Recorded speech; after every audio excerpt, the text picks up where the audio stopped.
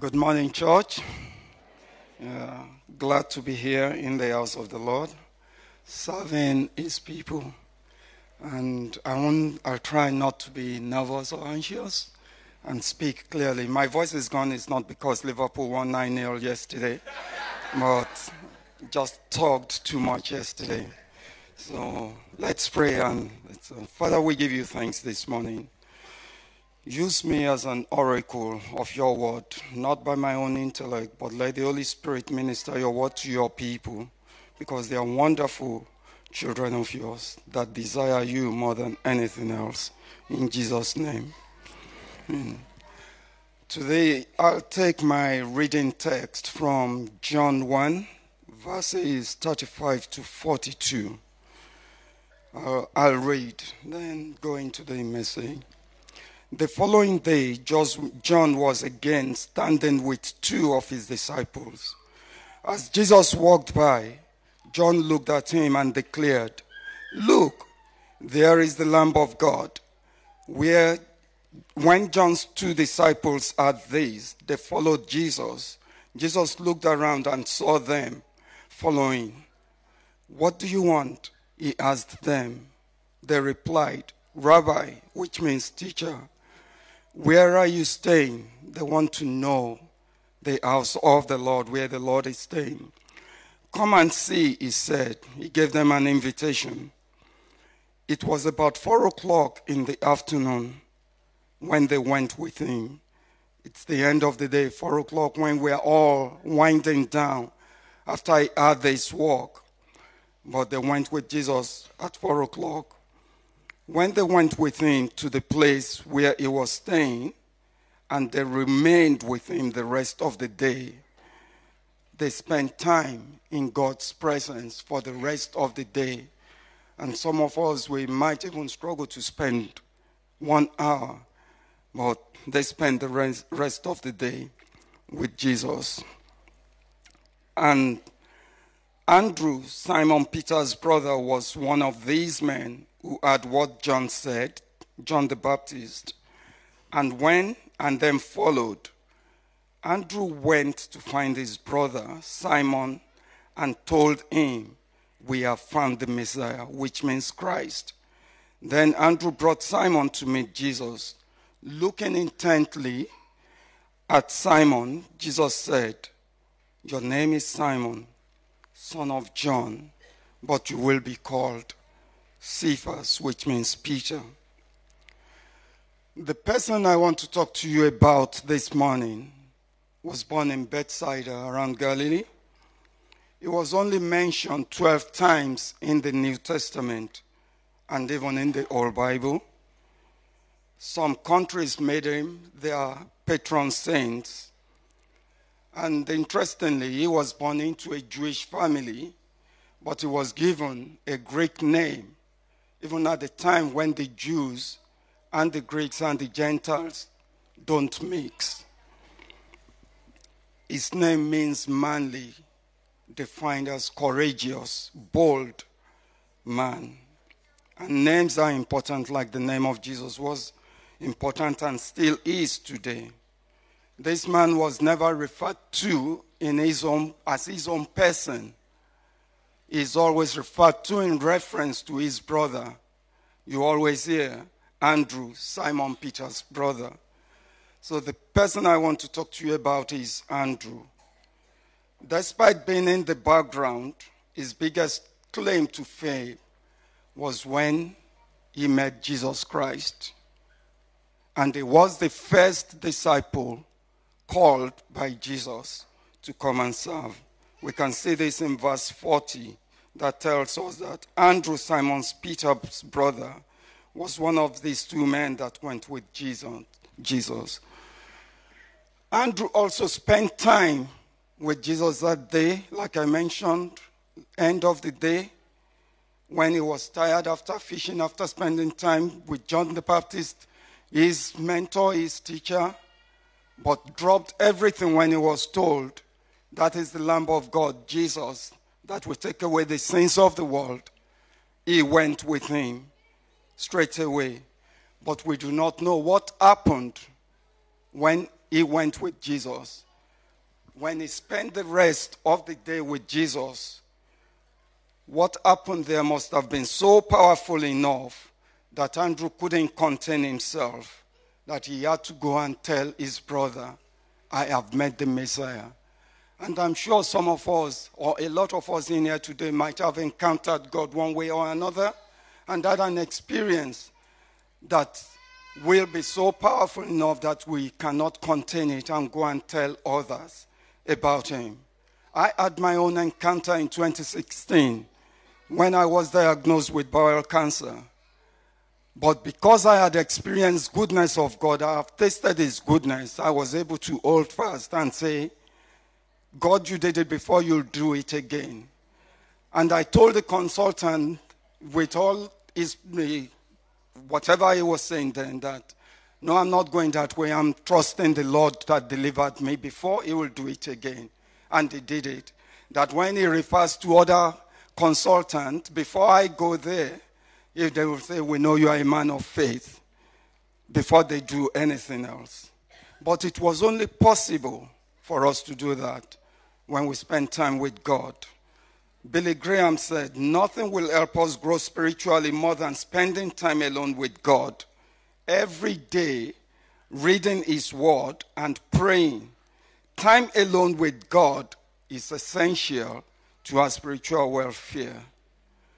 But Andrew was able to do what he did in his life, be bold and courageous to go and tell the goodness of God to others and bring others to Christ, because he had the news that God promised the Messiah. He held on to that promise. When he was told this is the Messiah, then he put action to his faith. He rose up and followed the Messiah. Because Hebrews 11:1 told us that faith shows the reality of what we hope for. It is the evidence of things we cannot see. Andrew wanted all of Messiah and the promises that come with the Messiah. He cannot let go of that and just let it pass by. He put action to his faith because he knew the word of God. If you don't know what God promised, you won't desire it. You won't go for it. Joshua 21:45 told us that not a word failed of any good thing which the Lord had spoken to the house of Israel. All came to pass. Andrew knew the word of God. So when Jesus was introduced to him, he followed. And Hebrews 11:6 even made it clearer for us that it is impossible to please God without faith. Anyone who wants to come to him must believe that God exists. Andrew believed that God exists and expected the Messiah, and he wanted the reward. God exists and that he rewards those who sincerely seek him, like Andrew did. We should all desire and seek God every time of our life, every day of our lives. And that desire, putting action to our faith, spending time in his presence is important. We have to believe. We don't need any physical evidence, but put faith to action, because Jesus did not display any earthly wealth or status to entice or impress Andrew, or anyone for that matter, but he followed Jesus. Because the second thing that made it possible for Andrew is that spiritual desire to be in God's presence. Like I said, he spent the rest of the day with him. But just spending the day amounts to nothing if you don't have decisive purpose of what we want from God. We want to know God, we want to know his word, we want to have the power of the truth and experience that power that comes with spending time with God. Andrew will set time aside with other disciples and ask questions of God, because that is what spending time in God's presence is all about. It's not just to read the word and let it flow. Know what the word of God says. Know the character of God. Experience the power of God. Feel him and let him lift you out of whichever situation, circumstance you are in. And let the power of God drive you to go and tell others what you have experienced. On another occasion, Mark 13, 3-4, records that Jesus spoke when he left Jerusalem and told the disciples that no stone of this temple will be left on one another. But they did not understand what he was saying. But Andrew and some other disciples took time to go and ask God privately, Master, tell us, what is this about? We need to know more. We need to understand what you are saying to us, that they may be able to discern the time, discern the purpose, know what that means, and apply it to the situations and times and circumstances that they may face as his disciples. We must spend time in God's presence. Like I said, we can be tired, and weary, and emotionally distraught. But after spending time alone with God, we find that he injects us with energy, power, and strength every time we go to his presence, genuinely, diligently seeking him, not just to be present in the location, but to be present with God and experience him. When you spend time with God, things happen. You can never remain the same. You become teachable, humble, and you receive revelation that this is what God is saying to me. Andrew was John the Baptist's disciple for many years. But when they told him, Jesus, the Lamb of God, who will take away the sin of the world, he got revelation that, yes, this is what I've been waiting for. I have to go with the Master. I have to go with Jesus. He left everything and followed Jesus. And when you spend time with Jesus, with God, there is a sense of joy. There is a sense of joy that we cannot explain.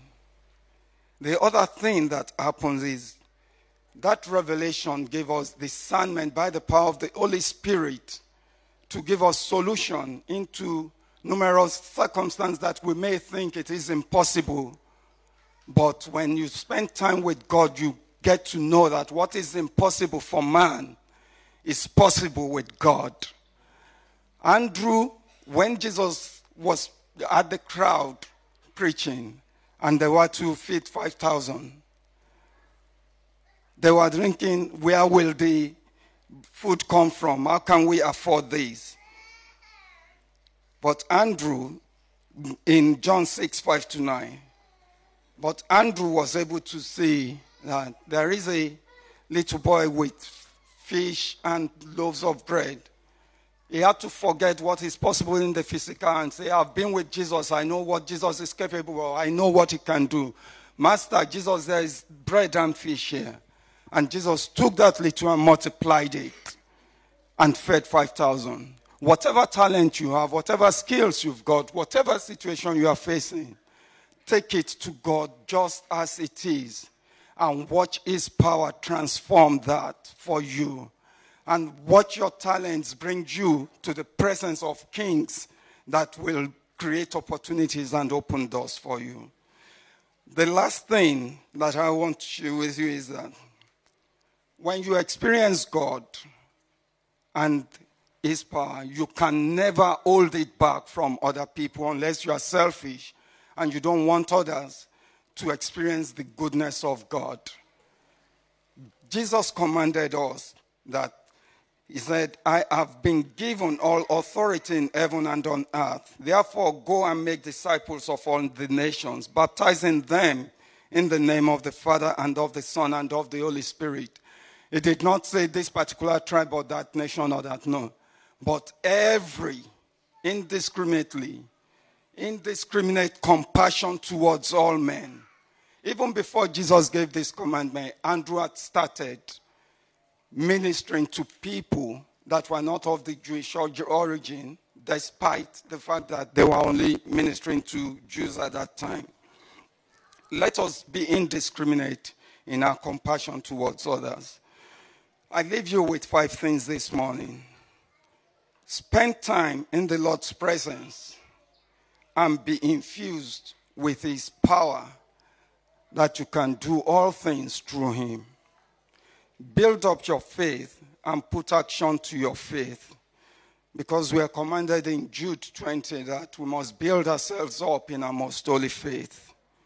And when we go to the presence of God, let's be teachable and be open to him at all times, and exalt only the Master when we're in his presence. Let's be open to the Holy Spirit to give us discernment, solution to every little and big situation.